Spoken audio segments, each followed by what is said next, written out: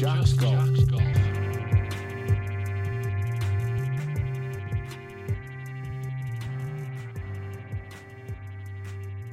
Yo, this is a podcast I did with ex-co-host Mickey. It was so fun. I love chatting with Mickey.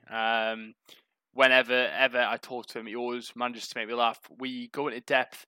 Well, actually, that's a funny thing with us too. We never go into much depth on anything. We just cover a lot of things on the podcast whenever we speak together. When we're together in person, we go very, very deep. Like, stupid deep to the point we laugh at each other. But this podcast, we cover a nice variety of topics. It was just nice to have a chat, nice to shoot the shit, and I completely forgot about it. I was going to sort of wait a couple of weeks before post anyway, a week or two. Time passed. It's been a few weeks since we recorded it. I hope you guys enjoy. It's a fun listen. Arrivederci, in the words of Mickey. It's sponsorship time, ladies and gents. We're brought to you once again by 4Links. What exactly is 4Links? I realised my previous ad was a little convoluted, as passionate as it might have been. What is 4Links? 4Links is a multi-course golf membership that uses a precisely engineered point system, flexible enough for any lifestyle. Members gain access to a growing list of golf courses, exclusive video content, and unique experiences with just one monthly fee, giving you the option and variety to play wherever you want in the 4Links roster that covers Nevada, California, and Arizona. Does 4Links require a long-term commitment? You ask. Are these guys just keeping you in for like 3 years and stealing of your money? No. Each billing cycle, month to month, renews every 30 days. You can cancel or pause your account at any time. They're good guys. They're nice people. And how do 4Links points work exactly? Well, you use them to pay for your tee times, depending on what plan you select. I.e., depending on how much money you pay per month, determines how many points you get. You get a certain amount of points each month. Each plan is a different cost per point. No money is ever exchanged at the golf course, and green and cart fees are always included. Perfect for these social distancing weird time, motherfuckers. And I also need to alert you and push in a direction of 4Links' new fantasy platform, the new way to enjoy the PGA Tour, where you play head-to-head matches, you play challenge matches, there's all sorts of matches, you pick your winners. 4Links give you a great breakdown of each player and their chances for each week in the course and the tournament. And myself and Sam Keston, the COO of 4Links, discuss it in very much detail on Tour Talk on a weekly basis to give you guys the best chance to earn points to play by playing fantasy golf. Guys, go check them out. Amazing company, 4Links.com. Back to the motherfucking podcast. I was gonna do just like a normal introduction, but I can't because you're on the other end of the line. Fair. How are you, Mickey? Usually we're sat next to each other, so it's a little bit different. Yeah, man, I'm good. It's been a long few weeks, and I've been looking forward to this actually. So thanks for having me on, Mitchell. It's okay, man. Thanks for taking the time. What episode number are we on? What is it? 82, 83? What is it? Let me have a check. A little checky doodar. Season 2, episode 22. No, 23. Nice. Episode 23. I did one with Colin this morning. So what's that? 83. Yeah. Nice. 83. Have you been out on your bike today? No, I haven't. I did go out for like a walk and then start tipping it down with rain. Classic. So yeah, the bike's been in the garage for a while, but I need to get out on it. It's the only thing that's keeping me sane during this lockdown. I mean, you know the garage quite well that I sit and operate out of, and there's no windows, so it's the depression pit. Yeah, 100%, man. So when you're spending 10 hours plus in here per day, it gets a little bit long. So the bike's been like spreading my wings big time. At least it's not covered in spray paint and you're inhaling fumes all day. Yeah, no, I did spray paint the wall behind me a little bit actually live on a stream the other day. And about 20 minutes after the stream, I was just like, oh God, I'm feeling it now. But it wasn't anywhere near as much as the Just Jacks logo, which is still sitting there on the wall. That was bad. Did that cover like the whole office in like dust, didn't it? Like in spray paint dust. Yeah, it was like, I remember looking up to the light and it was like really hazy in the room. And I was like, that's why I'm feeling really lightheaded. It's like this paint's got nowhere to go, so it's just lingering in the air. Yeah, how's the new setup? It looks clean as fuck.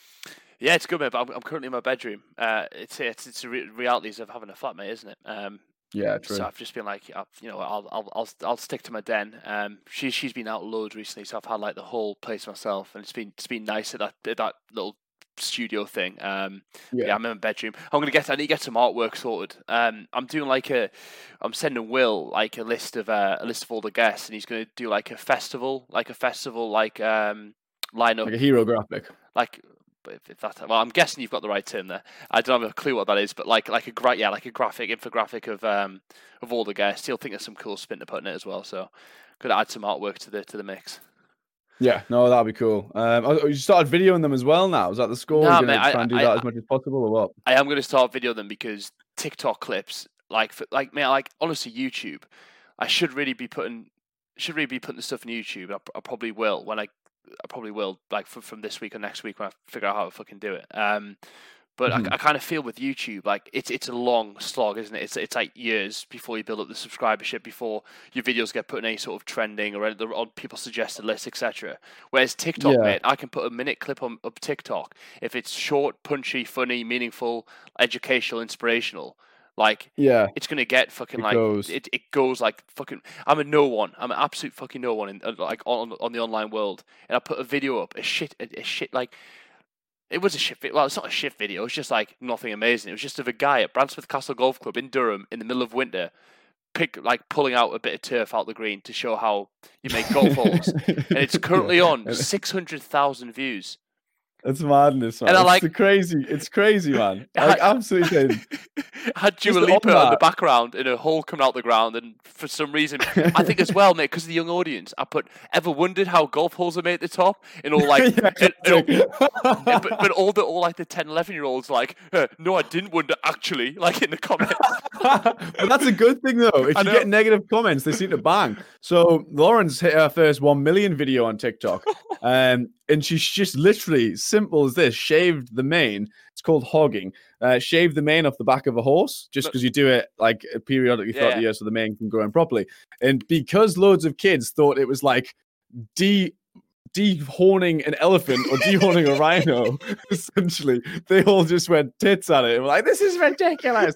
And like it's got 1 million views because of the little bit of negativity, but then the 60% of it is the guys who actually follow Lauren for the horses are going back being like, you're idiots, this is fine, don't worry about it. What Lauren should do in the next video, mate, she should like collect all the hair off the mane and put it in a jar and put like £10 on it, potentially selling the horse mane. Yeah. Or just put it on make a rug out of it on the floor.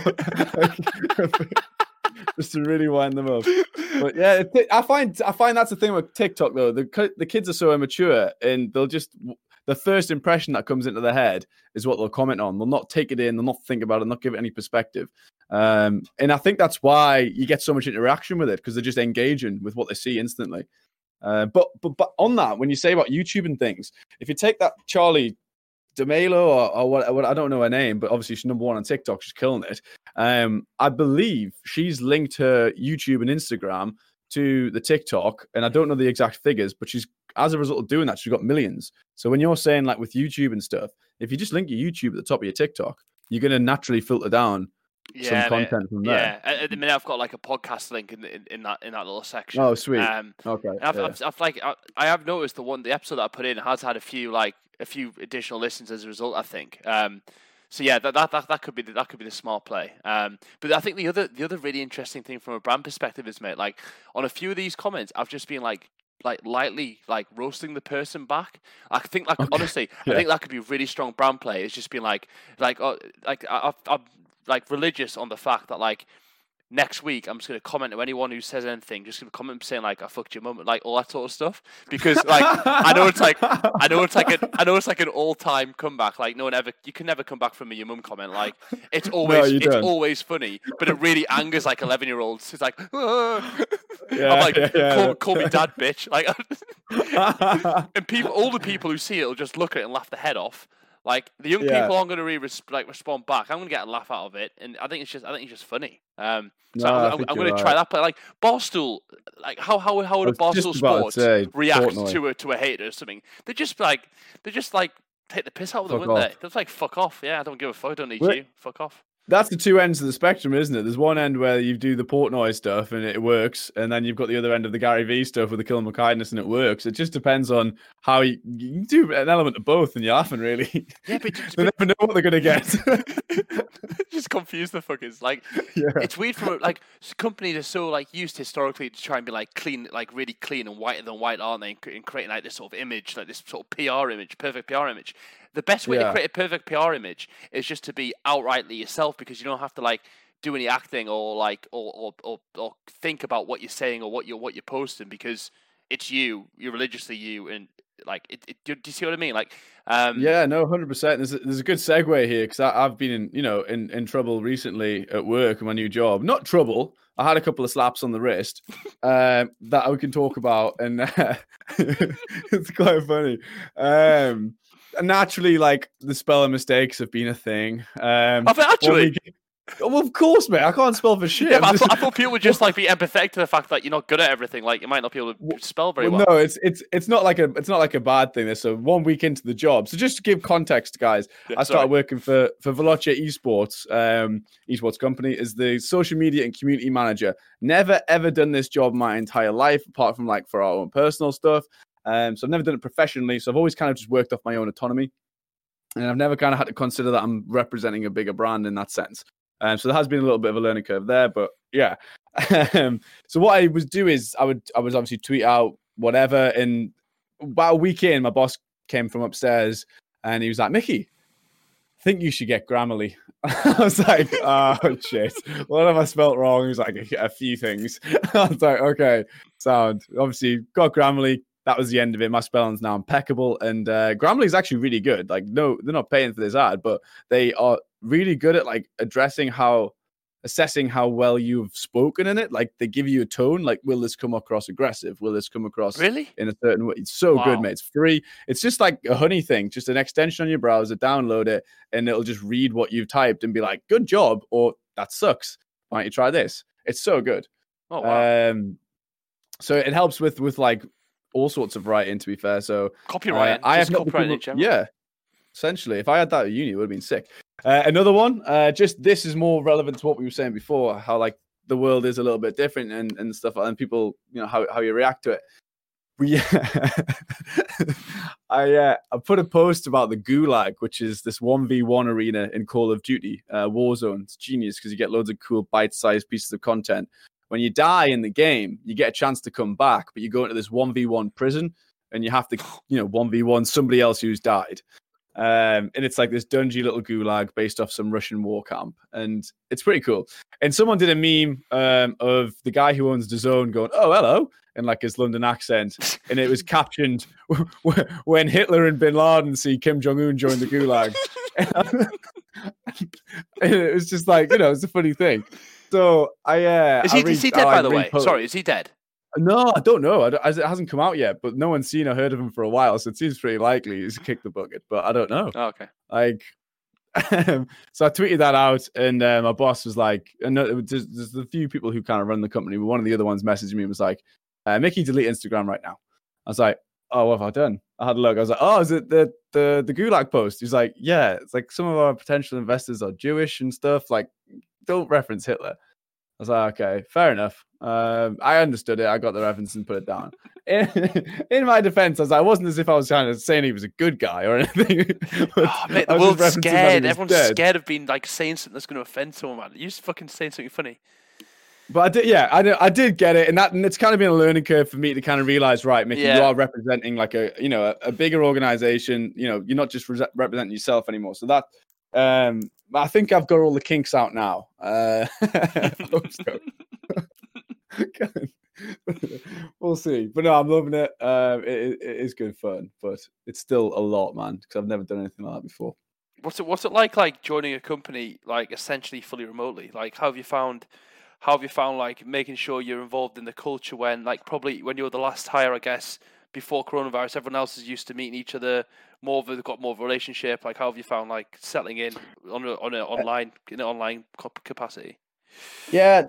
I'll be honest, mate. It's actually been better for me settling in my opinion, because we've been forced to communicate a lot more than if we were in the office together. So so when I started, we had 3 weeks or so where I would spend in the office. I had 3 solid weeks with everybody, and a lot of us operate on one floor, and then Rupert and Jack, who are CEO and one of the co-founders, who operate up top, both directors of the company.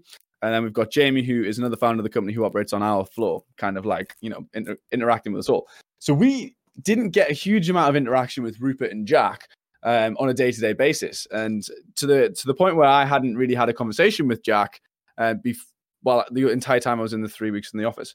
Now that we're working remotely, we are always on a full team call every Monday morning and every Thursday, which didn't happen back then. And I've had multiple phone calls with all of the guys who are running the company, which I don't think would have happened anywhere near as quick if we were kind of going full guns blazing in the office. So working remotely has actually benefited the communication. We've been forced to communicate way more efficiently than before. So that's been really good, actually. The only negative is we can't do any like in real life content, which I think once we get back to it, that's what we'll be able to kick off and focus more on the content production. Whereas at the moment, it's just company communication and making sure we're getting as much out there as we can. That's it's interesting. Like, I guess it's the same thing with my work.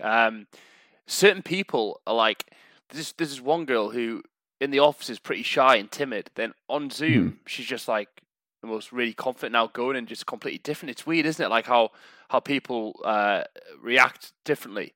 And being like a sales company, there's that like old adage, isn't it? Like, oh, sales companies, you got to be in the office like all hours of every day to create a culture of winning and selling and blah blah blah. And then we've had to immobilize like 240 people like within a week. And like, yeah, the result on is good because it's fucking COVID, but everyone seemed to have adapted really well. And it's nice from my perspective because I know for a fact moving forward, there's no way the company can't adopt a working from home policy where like, look, I definitely do want to be in the office. Like, I'm not keen to be working from home every single day. It's a bit too like, it gets a bit boring. It's not like lonely. It's just you're always like, I like interacting with people, a vibe off them. You get your best ideas. Sometimes someone's energy picks you up for a few hours that you wouldn't have had at home. So I think like the mix is the perfect thing, but it's kind of been a blessing in disguise because now, the managers who are so like overtly against it and be like, oh no, that's for these new mushy companies, like like they just didn't understand, and now they get it that there's actually infrastructure there that enables a seamless working day online. Yeah, because it's always been possible, and it's interesting to hear it. Like you make a good point. Like a lot of people are just against it because it's change, and a lot of people do kind of just avoid change as much as they can because whatever they're doing right now is working. But you don't know if it's going to work any better or if more efficiently if you just try something new. And I think shit ton of companies are going to start closing their premises down and just get the guys to work from home because that's one of the biggest operating costs of a company is paying for your overheads of a building. Yeah, mate. Like I'm so convinced that like companies are just going to operate this like sort of they're going to change an office location every week and just have 2 days in a random office every week. And these commercial like units are usually used to selling the premises to bigger organizations. Might have to start looking at them as like an event production space as opposed to like a business space, like a commercial space. Yeah. Do you know when you see like people use the homes to like be in an interview or be in a movie or whatever? I think that's what like businesses are going to turn to because you think about a company like Barclays who've got like massive offices with like thousands and thousands of people, and then realize they don't need it. Yeah. Oh shit! All that money. Shit. Yeah, honestly, I think we might be the same. I haven't asked for anything, but like it's likely that they're going to assess the situation. It'll be interesting to see the change anyway. And it's an interesting aspect because obviously I think of a lot of things from hotels and obviously working in the golf club and hotel industry before. A lot of these companies are under threat and are worried, but I think they'll pick up more business from these businesses that will be doing more meetings, more monthly meetings. You'll just have loads of different faces through the door. You just have to adapt and make sure you provide sick working space for these companies who do want to come in once a month and meet up with their employees or even once a week. Yeah.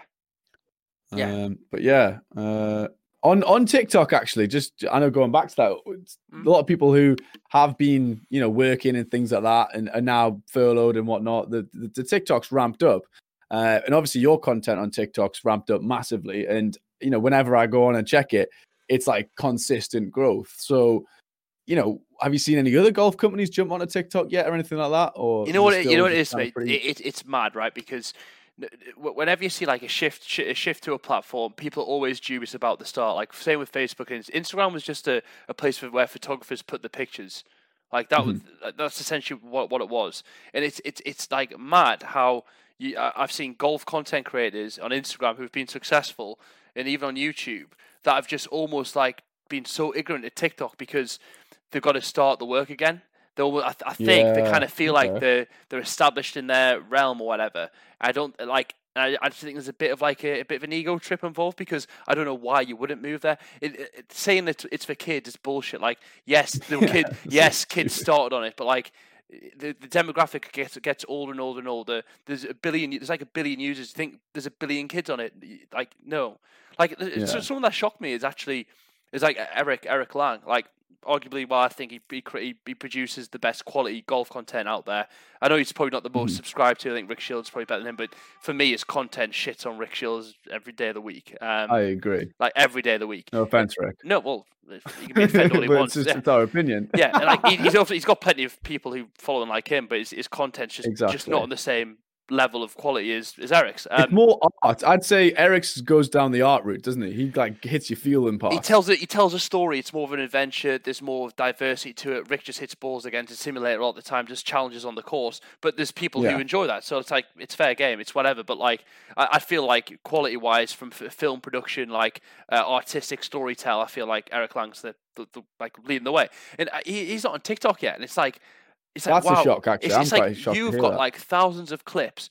Like you can make emotive clips, you can make funny clips, you can do there's all sorts of it's endless what you can do. Like why wouldn't you try and get like the next generation onto you now? Because you're giving an opportunity for another person to take your spot. Like here's one. I just don't know why he's on it. Have you gone? Because I know Eric's been like kind of like the one Pokemon we've not been able to catch for the podcast.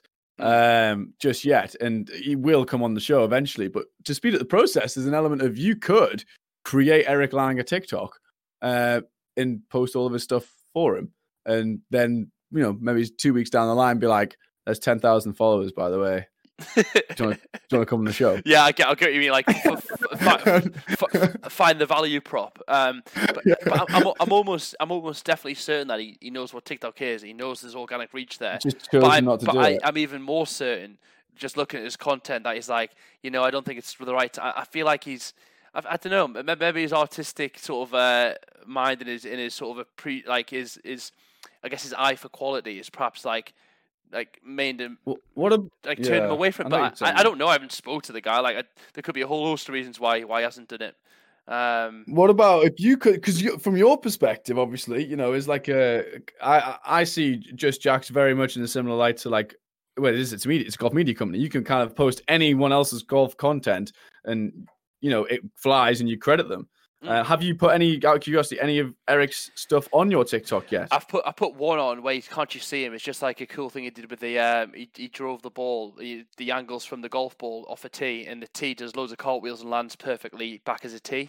I credit him then. I don't remember it standing out doing well, but I know for a fact if I did one of his like flyover ones where he narrates, where he does like a narration on a golf course, like I'm going to start doing like so pretend there's a golf course flyover is the video, and me just like educating the person about the viewer about the golf course with text involved as well. I'm going to do that with players like here's Justin Thomas, turned pro X year, this amount of wins, this amount of career earnings. But the educational stuff does really well on TikTok as well. So like it's just a bit of a daft video that was satisfying to watch, right? That as a viewer, like, oh, that looks lush. But it's only one video, and I have got since the last 2 weeks, I've had like a much more continuous sort of streamline of traffic, whereas before it was just one video up, people on that video, and then away. I've got videos working in the background now that are still continuing to grow. Do you know what I mean? Like churning. Still churning. So that could be a good point. That's the beautiful thing about TikTok is the algorithm so much more efficient than Instagram. Like, once an Instagram post been and gone, it's never coming back. Whereas, let's say Just Jax gets another 10 followers today, and they like your most recent 3 or 4 posts.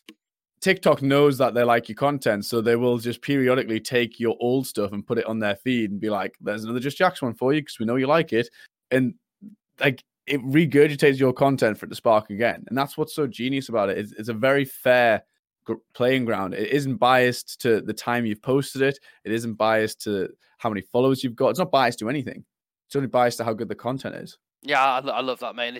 We're still at such a young period of it. Whereas I think if I like smash it for 6 to 12 months, I could actually really establish a quite a large following. That of course I can deploy the business idea against, and obviously grow the podcast in the interim. And I need to be smarter, I guess, about how I'm using the podcast content to then put onto TikTok. Like, there's so much stuff I could do. Like with the amount of conversation we've had, I feel like we've recorded there's 83 episodes. Like, probably average, it's probably like over 80, between 80 and 100 hours worth of recorded footage of just conversations.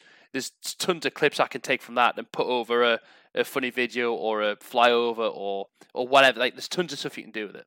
You just need to keep learning how it. The thing is, what I've realized is, like, in my head, I always thought, like, right, get it to a certain size, year, 3 years, however far down the line, and you can just employ someone to worry about that. But what I've sort of come to realize is it's actually a core skill, and such a needed skill is creating video content on your mobile phone. Like, I think it's a skill that everyone needs to learn. Whether you're someone who doesn't want to be a videographer like me, I've got no interest in shooting stuff for a living. But like, I feel like as a core skill, just like writing, just like business acumen, just like how to conduct yourself in office, I feel like creating video content on your mobile phone is just like a staple that you need. Yeah, I would agree with that 100% from 2020 forward. Yeah, definitely. Because, I mean, again, I know we turn to very sort of similar people every single time when we kind of benchmark these sort of things, but Gary Vee doesn't have a laptop. No, exactly. Yeah, he does his entire business from his phone. And I know he operates in a market where he only needs his phone, which is very fortunate. And he himself doesn't edit. Maybe his editors have a laptop and stuff like that. But I know he does a lot of his own content, and he does a lot of it, just off the cuff. And the more you do on your phone, the more you will become off the cuff, because you'll be like, when you edit, you'll be like, oh, I could have done that quicker. I could have done this better. You do less takes. And then eventually you might not even need to do editing on your phone. You might just have to film it on your phone and it's ready to go raw because you're so efficient with it. Yeah, mate. You're so right. And like, if I learn how to get better at it, as the content goes up and develops into a business, then you can palm it off. But to get to that point, you need to put out content. Your content to fuel. You need to work out how to put good content that's going to create value for people watching. And to do that, you need to be able to actually create videos and create imagery and do good copywriting that's going to engage and entice and like inspire people. Do you know what I mean? Yeah. Here's one for you. I'm curious to get your pick on this. What I've been thinking about this quite a bit recently, and I feel now, as a company, you have such an advantage if your figurehead, CEO, etc., is involved with the content, like is kind of like forefronting it. So I almost feel like anyone who's starting their own business, like I would encourage them to be the content themselves, like very much like the Portnoy approach, the 100 Thieves approach.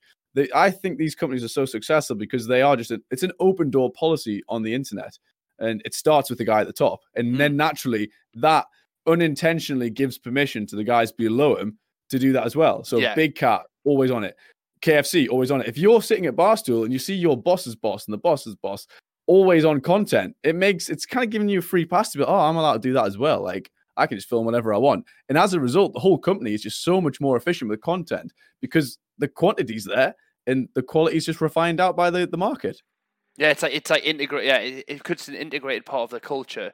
They're able to put out like the sheer volume they can put out is so much more than a company who has to have a social media policy or a posting policy or like can't video without other people's, like all these little things that just take time and create obstacles.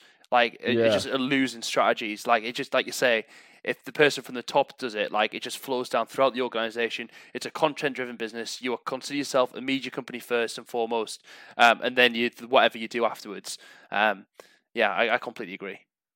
Yeah, there's I was looking at Twitter today. Sorry, just to check out handles because we started a podcast for Veloce the other day. It was the very first episode, and the guy who's doing all the producing and editing, Hayden, he was like, "Oh, Mickey, what's your Twitter handle?" I was like, "Oh, actually, I don't really. I mean, I've got a Twitter handle. I've got 2 Twitter accounts, but neither of which are really active." So I was thinking to myself, I don't really know which one to give you here because they're both pretty much duds. And then I looked today, and I was like, you know what? I'm going to see if the rest of the guys who work for the company, like the filmographer, the editor, special effects guys, all of those are very active on Twitter and they're very bought into Veloce and they all love working for the company. All of the handles of like Veloce Callum, Veloce Isaac, Veloce Hayden are available. So I was thinking like, why don't we all just put Veloce in our handle and we can like, when we interact together and stuff, it just creates more of like a community environment. And there's also, I just feel like for me, obviously now being the community manager and the social media manager, I need to kind of throw myself into social media more than I ever have done before. And yeah, I just feel like that is one positive way to do it, or try it at least.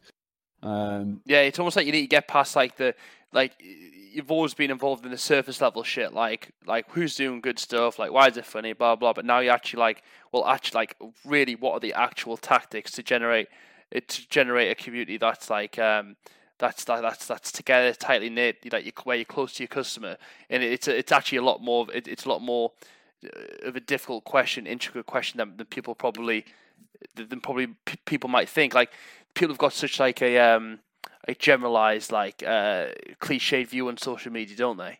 It's like when people don't actually understand its power if used correctly, especially from a business's point of view. Like Veloce, like the ability for you to create like engaging content that grows a community that you can deploy that attention against is the business. Like the eyes on the business is the business, isn't it? That's like any of us. Like, how do we get attention onto our product or service or brand? Yeah, no, exactly. Yeah. And they've done a great job at it, prior to me coming on board. And, we're just trying to figure out the best ways to step it up. Very fortunately, coronavirus hit and it's literally forced our hand to create a virtual GP event that kind of just blew the roof off the sports industry. And we were really lucky on that. And that's doubled all of our social size. But now we're in a situation where it's like, right, we've done that. We've kind of jumped on that train. We've got the acceleration boost that we needed. And that train doesn't go forever, of course. So now it's like, right, we've seen like a decline in numbers on the live sort of streams and such from the very start. And we're now trying to figure out ways to kind of come out of the gates from Corona, essentially. And that's where we're having to do a lot of brainstorming and figure it out, and I imagine a lot of companies are in that scenario. It's like, oh shit, right, what do we do next? Once something's gone so successful, you almost expect that same success to continue, but unless you change, it's never going to continue. Yeah, mate, that model of like constantly evolving and changing. You created your sort of your honeypot, right? And then that was the GP or whatever. But like you say, that's not going to sustain you forever. What you need that to do is sort of like encourage you to get into the mindset of like you need to constantly be evolving and constantly be changing. And I can imagine you're now like, right, we've kind of got a little bit of attention on us now. How do we come out of this? Is like a phase clan, or is it 100 thieves or whatever, like 1,000 thieves? What they're called? Sorry. 100. No, you're right. 100 thieves first time. Or 100. Like, how do you come out of the other end of this? Is like on that side of the fence, right, where your content creators are more of personalities and people are more interested in the culture of your business as well as the product, services, and stuff you do outside that, right? Yeah, no, 100%. Yeah, no, you're right. And it's a case of doing that. I mean, we have started doing, I know me and you spoke about this quite a bit with like how powerful the live streaming element is. And, we're very fortunate to have access to, resources within the company and a lot of people. And we're now trying to do like a live stream schedule where everybody's doing something within the company all day, every day. And I actually wanted to jump into this because I'm obviously conscious that a lot of the listeners are golf related. And we've seen like a huge influx in online sports. You see people playing, Madden online, NBA 2K online. Have you seen or even considered like jumping in with the PGA games or anything like that? What in terms of like setting my own competitions? Yeah, just anything like that. Or have you seen anyone doing similar? I have I haven't really considered. I've understood that it's going to be a good idea, but like I haven't even tackled it. Like I couldn't do it during the week. I have to do it on weekends. Mhm. And yeah, Yeah, of course. I guess look, it would be a good idea from a community perspective, but no, I haven't done anything with it. I've seen there's a guy called Seb Carmichael Brown who I had on last week. Yes. And he's done something called the Isolation Invitational, which is a WGT game. Now I think the European Tour own this game. I think they own do they own it? No, Top Golf own it. Top Golf own Okay, cool. WGT. It's probably the most successful golf mobile game, and I've seen, and that's created a little bit of interest. But like, I don't know, mate. Like, I don't see many people playing golf games online. I don't think I don't know what the numbers would be now if you went on Twitch and saw how many people were streaming Tiger Woods PGA Tour. But I think that's because it's the accessibility. What's this game that you're talking about again? WD Golf? WGT, World Golf something. Yeah, I think it's, yeah. World Tour Golf or something. Oh, yeah, we go. Okay. Yeah, World Tour Golf. Okay. And is that a mobile game? Or how does that work? Originally mobile. Originally a mobile game, yeah. Okay, cool. But you can play your PC now, definitely. Because that's how everyone played. That's how everyone played on the Isolation Invitational. They're on the PCs. Oh, right. Okay. Yeah. Because whenever I kind of see like the downtime of a lot of the esports players and things like that, like even a lot of these F1 drivers, so many athletes are taking up golf in their spare time. And I think that's going to grow even more after this Corona thing, because it is one of the sports where social distancing is just part of the sport anyway, because you're never going to hit your ball within 2 meters of somebody else's, or it's very rare. And if you do, if you're standing 2 meters within the guy who's hitting the ball, that's too close anyway. Like you keep your distance naturally. I honestly feel like there's an element where esports and all of these influences are going to come together with golf, and I just feel like it's brewing. I know you identified it before you even started Just Jacks, and I can just see it simmering away in the background and getting close to boiling point. And I am just waiting for that one big event where two kind of worlds are going to collide, whether that's, you know, other sportsmen doing some sort of massive pro-am or esports itself. And I feel like looking at this Top Golf thing, there's an element now where this could come together, because Top Golf is for everybody, quite literally. Like, who doesn't want to go and sit in a booth, eat chicken wings, have a beer, and chat with your mates? And then there is an option to go smash some golf balls there if you want to. If you don't want to play golf, you're still doing what you would have been doing in a restaurant or bar. Yeah, mate. Top Golf is amazing because, like you say, you can enjoy it. Like it's a foundation on which to enjoy golf how you see fit. Get pissed, hit a few balls, have some chicken wings, go with one of the friends to spend some time with him. But actually, take it seriously, practice in your game, or you could have a competitive game because they've got it's a gaming related, interactive gaming related sort of concept, or it's a great way to get the family out, right? Like it's such a good way to introduce like a 6-year-old to golf and take them to this like all singing, loads of music, loads of lights, loads of celebrations, like an exciting an exciting place to go to know in which to consume and try golf. I think you're right, mate. Like I do think golf will boom again. I honestly do. I think it'll become a fashionable sport at some point. You've seen a lot of hip hop artists sort of get into it and be quite vocal about it. Macklemore is creating a golf and apparel line. I think people are starting to recognise that it's an industry that is so stuck behind the time that there is a lot of opportunity for growth there because there's a lot of change needed and required. And so that in itself is attracting people because they know there's an industry there that needs to shake it up almost. In terms of like how that sort of plays out, and I don't know. You're right. I think there could be a cool collaboration with some like Melbourne Golf are pretty close to it, right? Where they're working with like Schoolboy Q. He's a pretty big hip hop artist. Like I think if you see like golf brands, golf influencers interact with big influences from the other areas, from music and entertainment and fashion, then that's when I think it'll start to get really hot. Yeah, it's 100%. It's like when Drake played Fortnite with Ninja. That put Fortnite on the map in an even bigger way than ever before. Exactly. And there was no looking back from that point. Yeah. As soon as you get one massive influencer from that particular niche being very vocal and heavily involved with golf, but playing with Tiger Woods or something like that, it's almost like it's going to take like a Nade Shot, who, for reference, owns 100 Thieves, the esports team, who is obsessed with golf now, to do a round with like one of these major players. And they're always going to film it because that's what they're in. They're in the content game. They film everything. It's going to take that, and it'll just boost off from there. All the gamers will all of a sudden be like, oh, I'm always being told by my parents to get outside. And now I've just seen, the biggest golf game in history between two different industries or whatever of recent times. I'm going to try golf now. Yeah, I think as well it could be done in in a very sort of visual way. Like if I was to host like this is all hypothetical, right? But like let's say you host a golf day in the desert, right? You use a desert course, use Rams Hill for example, and after the round, there's like a really formal banquet in in this beautiful marquee with a desert sunset setting, like a red carpet tuxedo event, like a high as fucking event, but like. It's still got that casual feel at the same time. You invite between 50 and 100 LA influencers of like 750k plus to come to the golf, whether they can play or not. They can wear what they want when they play golf. Like try and just create these sort of like these avenues and rules that are just going to manifest in just unbelievable content. You're mixing the golf and like culture worlds in this beautiful setting in the desert where people are getting shit faced.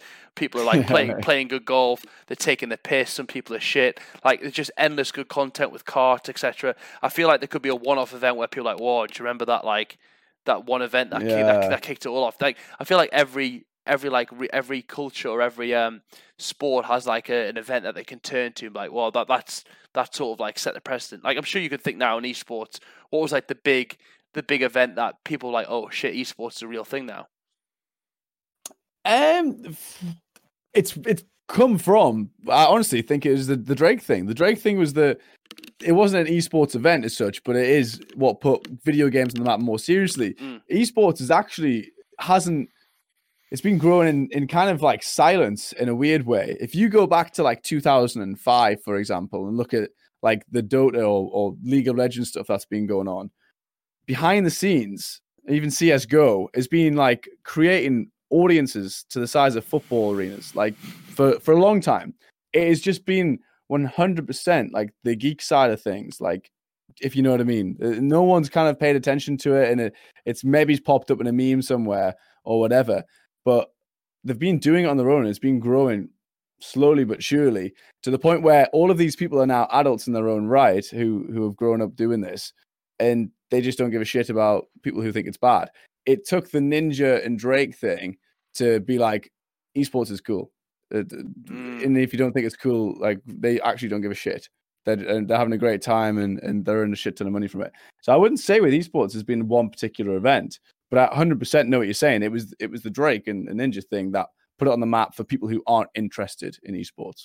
Yeah. It's almost like esports was in its pure state for a long time until it became culture relevant through collaborations with, I guess, accessibility, right? A cool person in 2006 who had an interest in playing sports online was less likely to be able to do that because he'd have to research, go into some chat room, find out what equipment he needed from where. He just wasn't going to go through that much shit. Now you don't need anything. You need a Twitch account and a stream in a game capture or whatever, and you're good. Like it doesn't take much now. The same way I think with golf, if it can sort of present itself that with golf, we're not just an 18-hole rich country club sort of thing. We've got 9-hole municipal course where you can fuck around and get pissed on. We've got fantasy golf where you can bet every single week on golf. We've got 18-hole golf, bucket list golf where you can actually go dress up and like go to these unbelievable locations with beautiful houses and halls. You can do that. Oh, you can actually go away and you can actually use these things as holidays. It's actually a great way to get away from your wife. Like, I know, say husband. Also, yeah, say that in jest, but like, if people can understand that golf is more than just this one-dimensional thing, just like esports, people thought esports was like geeky gamers playing with like lizards and dragons and dungeons and shit. Where that was the concept. No, that was right. the perception. You're right. That was break the barrier down, and it's going to take someone in the market that you're interested in to break that barrier down for you. Like, if you are, absolutely huge on Zac Efron and you all of a sudden see him play golf, that's the barrier of golf broken down for you because you respect Zac Efron's opinion or whatever. That's, it's just a case of, like you say, get as many influences as possible from as many different avenues as possible. And it's going to influx golf. You need like if someone who had access to like the PGA Tour events running put on an event like that every single year, just like like an open where you don't have to be a golfer at all to take part. You just have to want to be interested in golf and help grow in the game. That would kill. And like you say, put on a huge party about it. Unfortunately, I think a lot of these companies are so established and the guys up top, it's very political. It doesn't happen. So it takes longer for companies like yourself and Just Jacks to kind of grow it and break it down from the bottom. Well, that was the goal from that. That's really why I started the podcast, to speak with as many, like I say, bang on about all the time, progressive, unique and fun people, brands and course to help make the game more relatable and fun. When in actual fact, like I've had the intention of having people on from all sorts of remits. Like I just haven't, because I'm like stuck in the golf, and there's so many different varied ways I can go about it, just speaking to people in golf. But really, in essence, I should be able to get a physics professor from Durham University on the podcast, and that in turn should help golf, because people who are interested in physics, you might get one guy listen to it and he's like, oh, this is a golf podcast, have a look at golf, and it might that might be his gateway drug into it, right?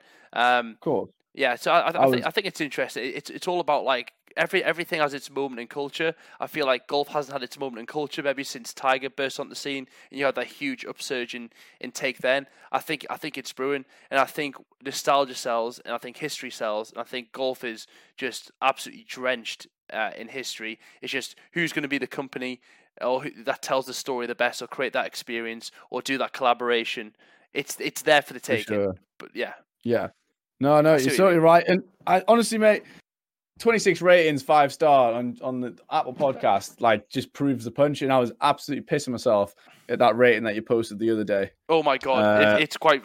You know, I'm gonna find that and read it out now. Fill in the dead time, will you, Mickey, please, while I look it up. Yeah, I'm actually. Is it on Apple iTunes? No, I don't know. I use to sort of view all that now. I just use something called Chartable, which is like a free podcast analytics, and like it basically, if you want to see how your podcast is doing against other podcasts, it gives you the list of like top 100 golf podcasts in America. This, and right, anyway, yeah. It So collects all the reviews that. on that. Yeah, I'm on it now. Okay, you got it. Sweet. Yeah. Read it out. Okay, so the title of the review is "These Foos Sound Funny." Right, I don't know if I should put an American accent. I'm just gonna go for it. Okay. So, 100%. Go hard. But I think it's Hispanic. Let's see. Okay, let's see how these foos sound funny. I can see it. It's like foos sound funny. Whoever's reading this, check this out. These videos aren't from America. I was like, what? But I had to listen because my homies had been on it. You know how it is. You got to support the homies because they'll buy you a Modelo when you golf. Once I listened, I was hooked like firm heroin. These dudes know what they're talking about and keep it moving. Doesn't sound like my homie cricket in his mom's garage, you know what I mean? Give him a follow or whatever and listen to, or don't. Then he'll pay me. Either way, I'm listening to this. And that was from That's awesome. Nyland 6. I'm guessing he's a friend of Jimmy Tropicana. Like, he's just got to be. It does seem like that sort of remit, but at the same time, you never know how far Just Jack's podcast has gone. So it could be from anywhere in the world. You might not know any of them. But well, actually, I can see quite clearly on the podcast analytics. Oh, really? Right. We're posted from Tropicana Golf and Barbershop. Okay, it's one of Jimmy's mates, clearly then. No, I can't see where the reviews come from, but mate, the countries is mad. Like, so these are you'll laugh at this. 1, 2, 3, 4, 5, 6, 7. Top 8 countries: United States, United Kingdom, Australia, Canada, Netherlands, United Arab Emirates, sick, and then Ireland, and then you like this one, Ghana. Ghana are number 8. So like it's mad how you can just speak. It's mad how you can speak now, just distribute it to like some random African country. I can have some like Somalian pirates listen to this. Yeah, I was just about to say, you need to clip this with a picture of the person who's listening to the podcast over every country. You said USA, some massive guy with a burger with a headset on, and click through, and then get to Ghana, some kids that. Like, I'm not even going to say what I was going to say. It is cute to get water. Like, that's just, like, insane, mate. Like, so you want me to create a video where it's just got, like, a stereotype from each country, and they're all quite playful, and then it gets to Ghana, just some starving kid with flies flying in and out of his head. Like, the headset on, though. It's got to be some rich Ghanaian guy. Yeah, of course. Mate, actually, on this is a good point. if you ever were thinking of like testing out different influencer marketing stuff, anybody out here, apparently India, right, is like the highest population for people to have a mobile phone but don't produce content. So India is like the consumption capital of the world of content, like compared to how much is being produced, if that makes sense. Because there's rules and regs on it, isn't there? It's am I wrong? Well, it's more the fact they just don't have access to it. They're all obsessed with iPhones. They all want that's their iPhones like their treasure. They built TikTok. Yeah, well, exactly, and that's because that's all it got consumed on. But Josh was saying, he was reading an article about it the other day, that India's the country with the most amount of people with phones compared to the amount of people that are actually making the content. So they're like the consumption capital. So even for like cricketers, for example, if you're doing any cricket content, just narrow down your field to India is a good case study as to how well it gets like received and consumed. I was just a thought that popped into my head and decided to say I don't really have any relevance to the Just Jack podcast. I might just get Paul Collingwood on the podcast, then run ads again, run the ads of the podcast to Indians. Yeah, that would be sick. I think that would work. But my listenership would go from my top two would turn from United States and United Kingdom to India and Bangladesh. Yeah, but yeah, it's funny though when you actually look at how far that has reached, and it's insanity that you can just sit and produce a podcast and send it out to that many people. I don't know how anyone from Ghana's picked it up. It's mad, isn't it? They even have golf. They have golf in Ghana. I know, like. That's the other really interesting thing with golf, Mickey, is it's all over the world.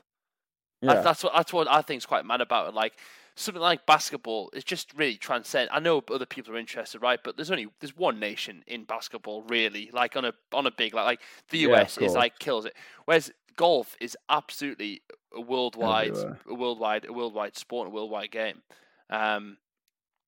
So I don't know. Yeah, that could be interesting. I'm googling now. Ghana golf. Let's see what it looks like. Wow, it's a thing. There's a lot of very green golf courses in Ghana. Is that actually? Yeah. Golf. I was thinking about this. Like, I need to get back over to the West Coast to do something work related. At some point soon. Like a place I've wanted to go to for a long time, and I have actually been, but I was like a kid, is Hawaii. I'm desperate to get to Hawaii. I mean, the golf courses look like something out of Jurassic Park. It's got amazing parties. It's got volcanoes. It's got mint hikes. Like it's got that the telescope. If it was a Hubble something telescope, I forget the name of it. The Hubble telescope. Is it the Hubble telescope where you can go and see? Telescope? You can go and watch stars, planets, everything from that thing. And it's got all my interests on one island in the middle of the Pacific Ocean. Like, I'm desperate to get there again. The Hubble telescope's the one that's flying around in space. That's not the one in Hawaii. But I know what you're saying. Telescope Hawaii is don't know. The Mauna Kea? Must be. It's some famous motherfucker anyway. It looks pretty cool, but yeah, Hawaii is definitely like a dream destination for a lot of activities. It's got everything that I'd want. Like, man, you've obviously seen film Just Go, haven't you? Because you do a very good impression of the guy. The German sheep holder.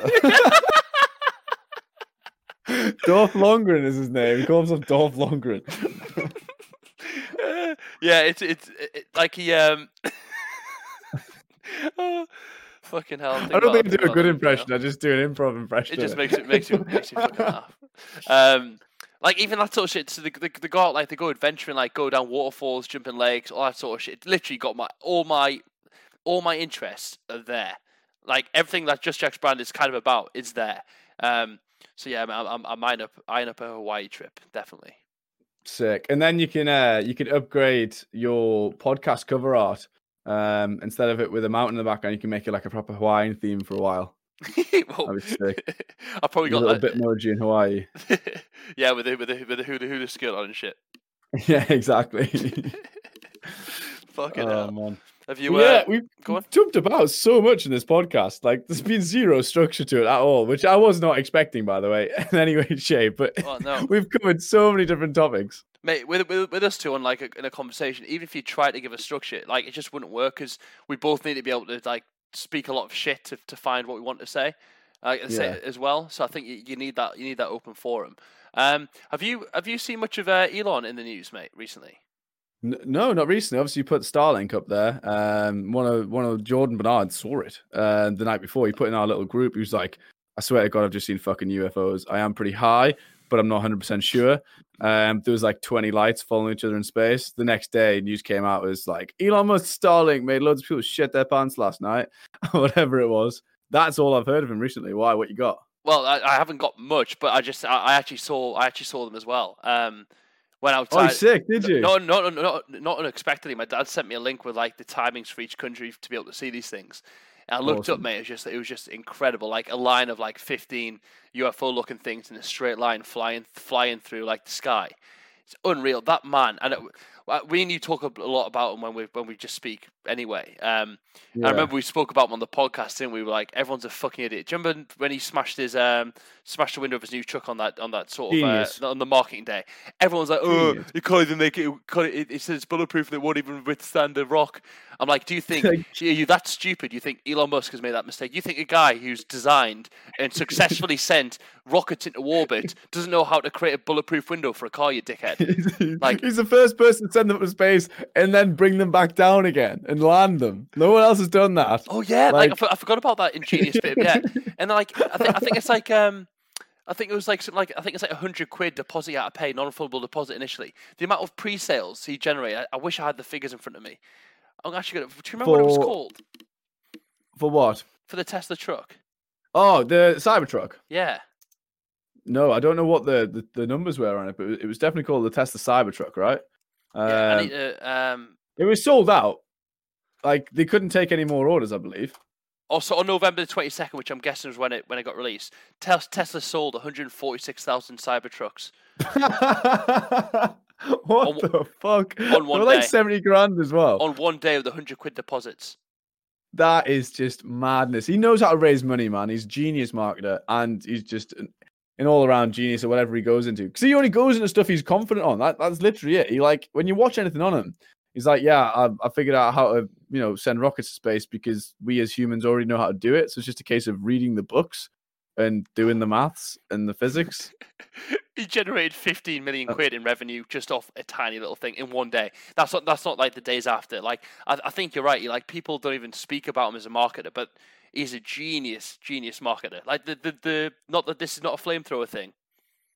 Genius. So what he did with that one was he started with hats, didn't he? He said, "Right, I need something that's going to make 10,000 in revenue or 100,000 in revenue." He's like, "Right, it's a joke, by the way. Just it's a little thing, didn't he, with his mates? Yeah, he was like, let's just try it. So he sold 100,000 caps at 10,000 caps at $10 each. Sold. Right, okay, let's try and do 1 million. So he did the flamethrowers, and then it's just on and on. He's just so intelligent, and he can do whatever kind of he wants. And if it doesn't make logical sense, he just doesn't do it. Like if you ask him a question like, "Oh, when will flying cars become an answer?" He'll sit there and think about it, and like, well, it won't be a thing because it's not practical because of X, Y, and Z. And he puts it in such layman terms that it's like, oh shit, wow, that guy actually is a genuine genius. Yeah, mate. 100%. He's Tony Stark. He is Tony Stark. Like he called that flamethrower thing the Boring Company as well, didn't he? Yeah, not a flamethrower. Do not buy this. Sold. And, they still bought it. And then he dug the tunnel. That is the best one. The Boring Company trying to solve LA traffic problems, and like no one would kind of support him, so he just bought a plot of land and started digging just to prove it. Mate, I freaked myself out watching the Hyperloop video on YouTube really? of the whole design and build, mate. The stations for these things are gonna look like the most futuristic oh my god, I can't wait for the days that we're traveling around in little pods underground, mate. Like it seriously looks so cool. So cool. The only thing that he's off with is his timings. That's literally it. Anything he's ever said in the past, it's kind of happened. It's just always a few years late. So I just really hope it happens while we're young and alive. I'm sure it'll happen when we're alive. It depends what you define young as. I reckon in 10 years it'll be a thing.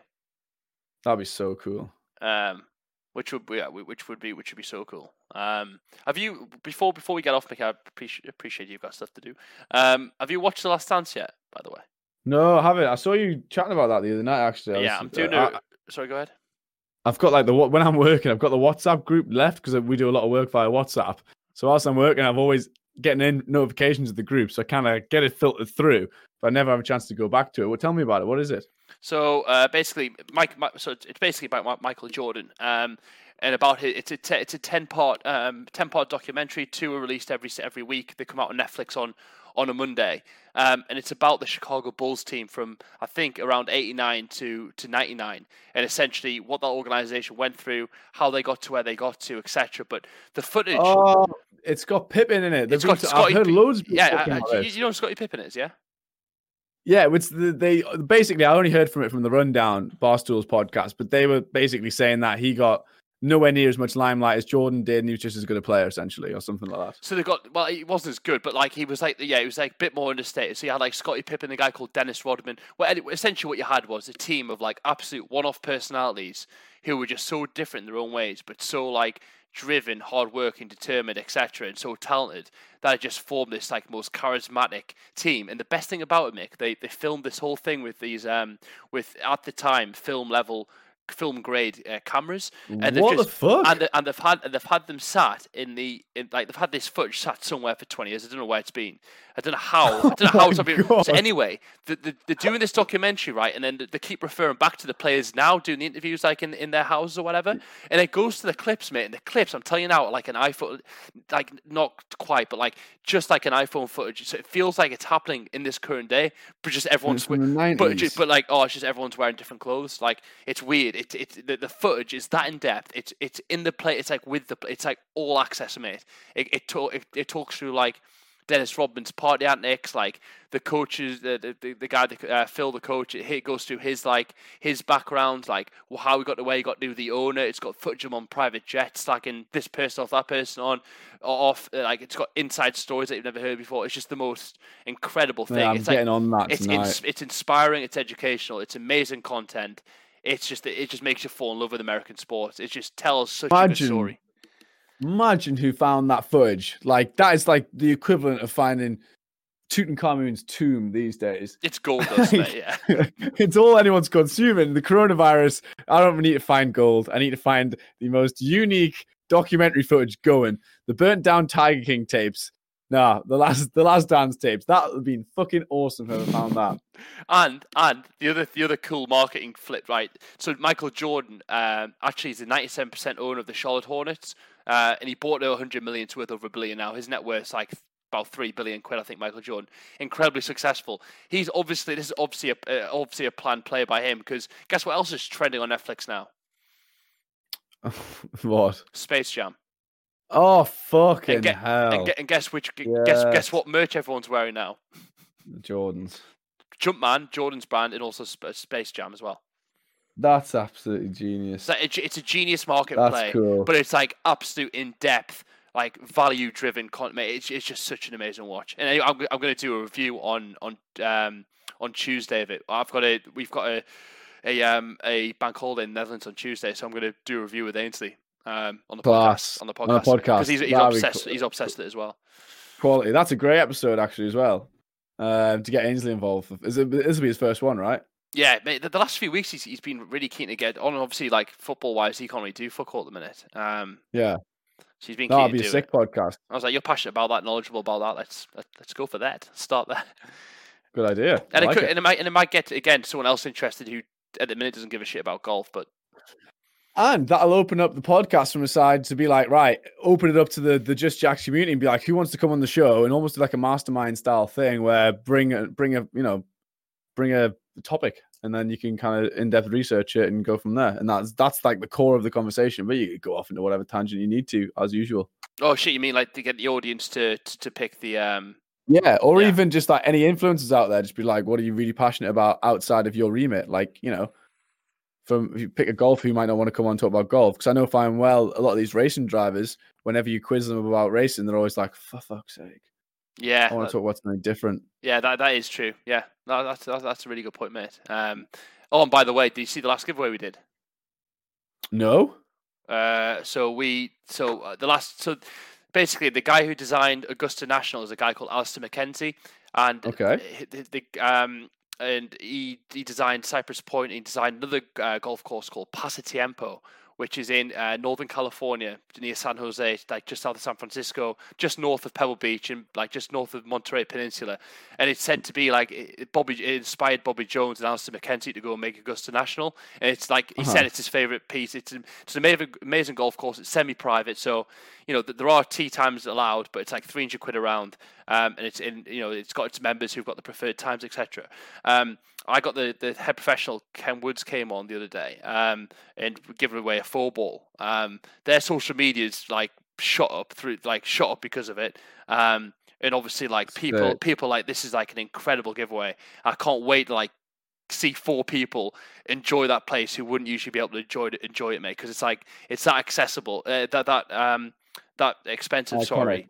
But it's so iconic. It's just like I can't wait for people to see. Yeah, that's sick. I'm looking at it now. Yeah, I've followed Just Jackson the Veloce account because it's just swallowed up my entire personal social media. Doing this as a job now, mate. So I've missed out on anything. So if Veloce don't follow it, I don't consume it. It's become a little bit of a. It's a sad fact actually. I want to do like a little review of like all the different jobs that I do in esports, and like how they look on the surface compared to how they are. But that's been one of the biggest drawbacks to working in social media, is that your personal consumption levels, you don't want to do it anymore because you're sick of being on the accounts, if you know what I mean. Oh mate, that's honestly, like I've especially since I've been going hard on TikTok the last 2 or 3 weeks, I just want to like chuck my phone in the bin at the end of the day sometimes, to the point where like it affects my vision at the end of the day. I'm not seeing properly on the screen. I can't read it properly. I'm just like, fuck this shit. But at the same time, it's good because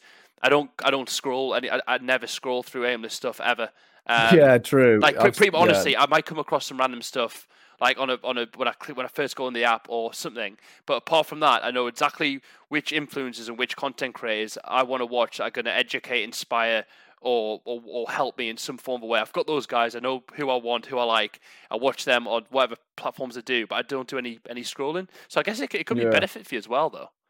True, because then I just narrow it down big time. I think because what it is, mate, is when I'm finished with it, I never log out. So right now, like I'll go on my personal. I've got 4 notifications there, and there are 2 private messages from people that one's from 2 days ago. Like I just never actually go on it, so I always feel like super rude on it. Just on that, then, when do you announce the winner of this competition? Because that is fucking sick. Doing it next. Gonna do it next Friday, mate. Just gonna do a random draw. I like for as part of the competition. Obviously, like. I want to grow the podcast, obviously. So I was going to do like a review of the podcast as like the main rule, but at the same time, like I didn't want it to be disingenuous. I want people to actually leave a review if they liked it. So I did a PS at the end, like you get another entry if you review it, if you got any value from it, sort of thing. But yeah, it's just a start. It's just a sort of a usual competition, nothing too fancy, and it's worth in excess of $1,000. And that's what sparked. That's what sparked the. So go ahead. It's the ability to get on that course, though, as well. Not just the money. It's pretty priceless, that, though. Like, experience you'll get as a group of mates going around that course. Mate, the fact that if you're a golf perv, you know who Alistair McKenzie is. And like to play an Alistair McKenzie course where he actually, his house is actually on the course still, and it's got a plaque on it and stuff. It's just steeped in history, views.